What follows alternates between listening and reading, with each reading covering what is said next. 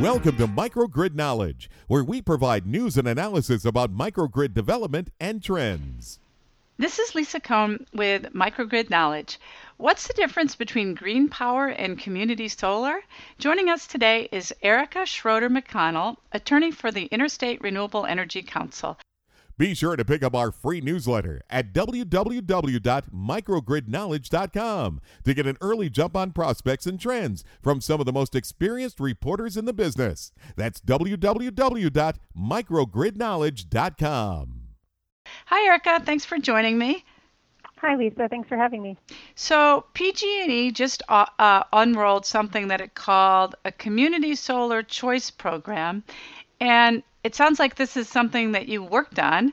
And I'm interested in hearing what you think about the issue of, is it community solar or is it green power or does it really matter? Sure. Yes, I worked on it. I was involved in setting up the rules for the program. It's part of their Green Tariff Shared Renewables program, which came out of legislation called Senate Bill 43. And it's a good question you're asking about whether it's community solar. There are actually two pieces of the program, and one of them looks a little bit more like what most people would consider community solar. So on one side, you have the Green Tariff program, which is one where customers would sign up with the utility and basically get up to 100% of their energy from solar energy from new construction that the utility PG&E or SCE or SDG&E have put into place to serve them. So unlike kind of your more traditional green power programs where it might just be RECs, renewable energy credits from out-of-state power, this is coming from new renewable energy in California. So that's the green tariff side. Mm-hmm. On the enhanced community renewable side, that is kind of more familiar to people as community solar. So a customer would sign up with a developer in a particular project, maybe in their community or somewhere nearby, and they would pay the developer to participate in that program, and then they would receive the benefits of participation on their utility bill through credits from the utility. So PG&E is going to be offering both pieces of the program. One is just a little bit more community solar-like. So can you describe that one more time to me, the community solar option? You say customers actually sign up with the developer of a new project? Mm-hmm. Yeah, so this is called, in the vernacular of the program, the Enhanced Community Renewables component. And I, as a customer, would sign up with a particular developer with a project that somehow met my interests and my needs, and I would pay to participate in that project. And the developer would have an agreement with the utility and kind of tell them, this customer of yours has signed up with me, you need to credit her bill for participating in the project. And through kind of a process of balancing the costs and benefits of that energy, I see the impact on my utility bill from participating. Now, is it possible to get in California 100% of your solar through this kind of program? Yep, on both sides of the program, both the green tariff side and this enhanced community renewable side, you can sign up for up to 100% of your energy needs from renewables. And what's the cost? Is there a premium? Yeah, so that's one thing that IREC, the organization I represent, is very concerned by, is that it's going to cost more to participate in these programs, and in some cases significantly more. What we were seeing from the utilities during the implementation process was about a 2 to 6 cent per kilowatt hour premium, and keeping in mind that sort of the average rate is 15 or 16 cents per kilowatt hour. That's pretty significant addition to your utility bill. So the average rate is up to 16 cents a kilowatt hour? That's about, I don't know the exact average today in California, but that's around where it is. That's super expensive. Is it really that much more expensive to produce solar in California? That doesn't make sense. Well, this is partly because the way that sort of bill credit was calculated didn't look at the long-term value of these resources. It took a very short-term look at what the benefits of the resources would be. So that, in balancing the cost and the value, because the value was not examined in a way that kind of showed the full value of the resources, the long-term value of the resources, you ended up with something that looks much more expensive than it is. Basically, the benefits were undervalued. The other kind of piece of this puzzle is that the bill credit is going to be recalculated every year. So as a customer, if you're signing up, you're not going to have insight really going forward. Next year, is it going to be the same price? 2-3 years from now, is it going to be the same price? I don't know. So that's another piece of the pricing that makes us think, maybe we need to go back and look again at how this is done. Wow. It's really interesting. So, and is that true in the green power side as well, that you're still going to pay that big premium and the price will vary? Yep, the pricing is very similar on both sides of the program as far as what the customer is going to see on their utility bill. And the exact numbers are going to be kind of determined as the utilities really fully implement these programs. So we don't have the exact numbers yet, but based on what sort of we were seeing through the implementation process at the commission, the 2 to 6 cent range is what we were seeing. Wow. So what exactly is the difference then from, let's say, a customer's point of view? Do they get investment credits if they go with a community solar and work with a developer? So if they go with a community solar, I think the attraction and the benefit is that they are able to sign up for a particular project that might be in their community versus something that the utility is putting wherever on their grid, and maybe it's not going to be visible to the customer. So I think for some people that's going to be really important, and that's going to make them be willing maybe to pay extra money to do that. Of course, it kind of cuts out participation by people who can't or don't want to pay that kind of premium. Right. And are there any tax credits associated with the community solar?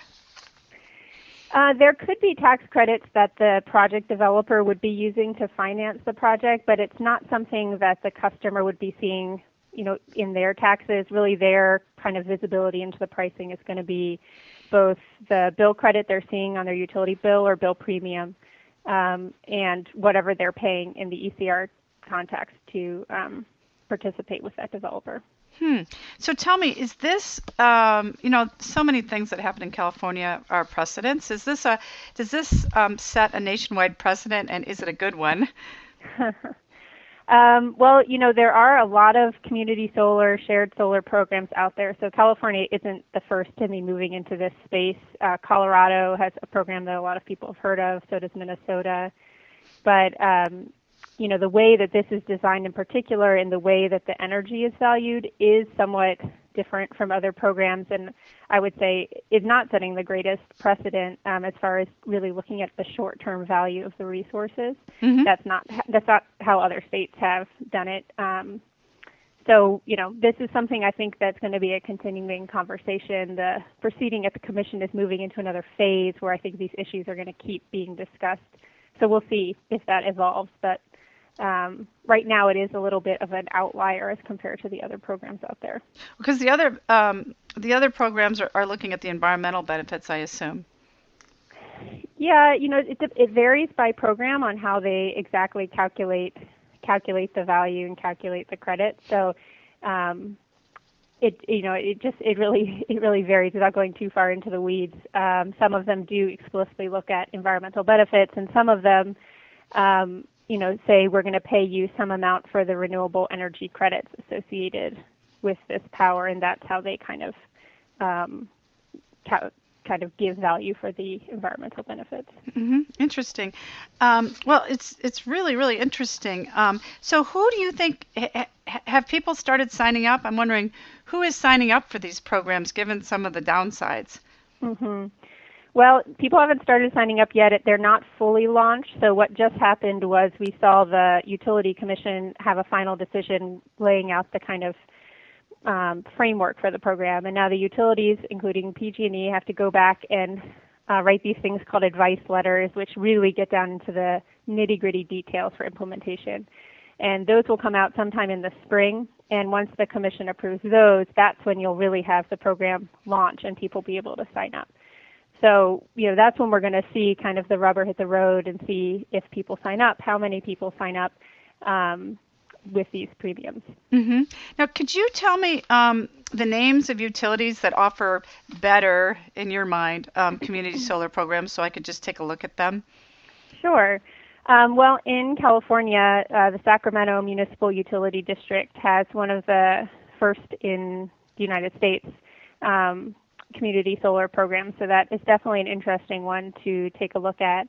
And then I think the other ones that I would say kind of offer a better value to customers and are fairer as far as the value provided to customers would be the Colorado program, which is implemented at Xcel Energy, the Community Solar Gardens program there.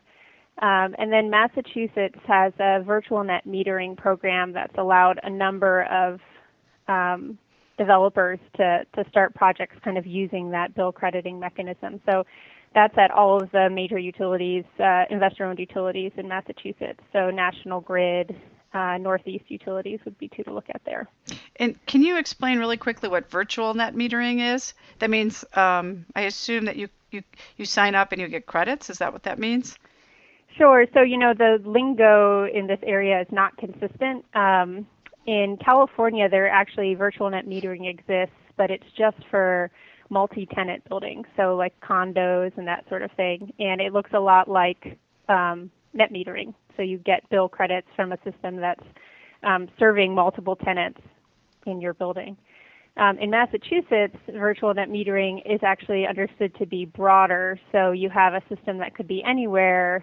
It's serving multiple people. It looks a lot more like community solar, where the system is off-site and the people are receiving net metering bill credits on their utility bills. Mm-hmm. And I assume there's an advantage to that, as opposed to, so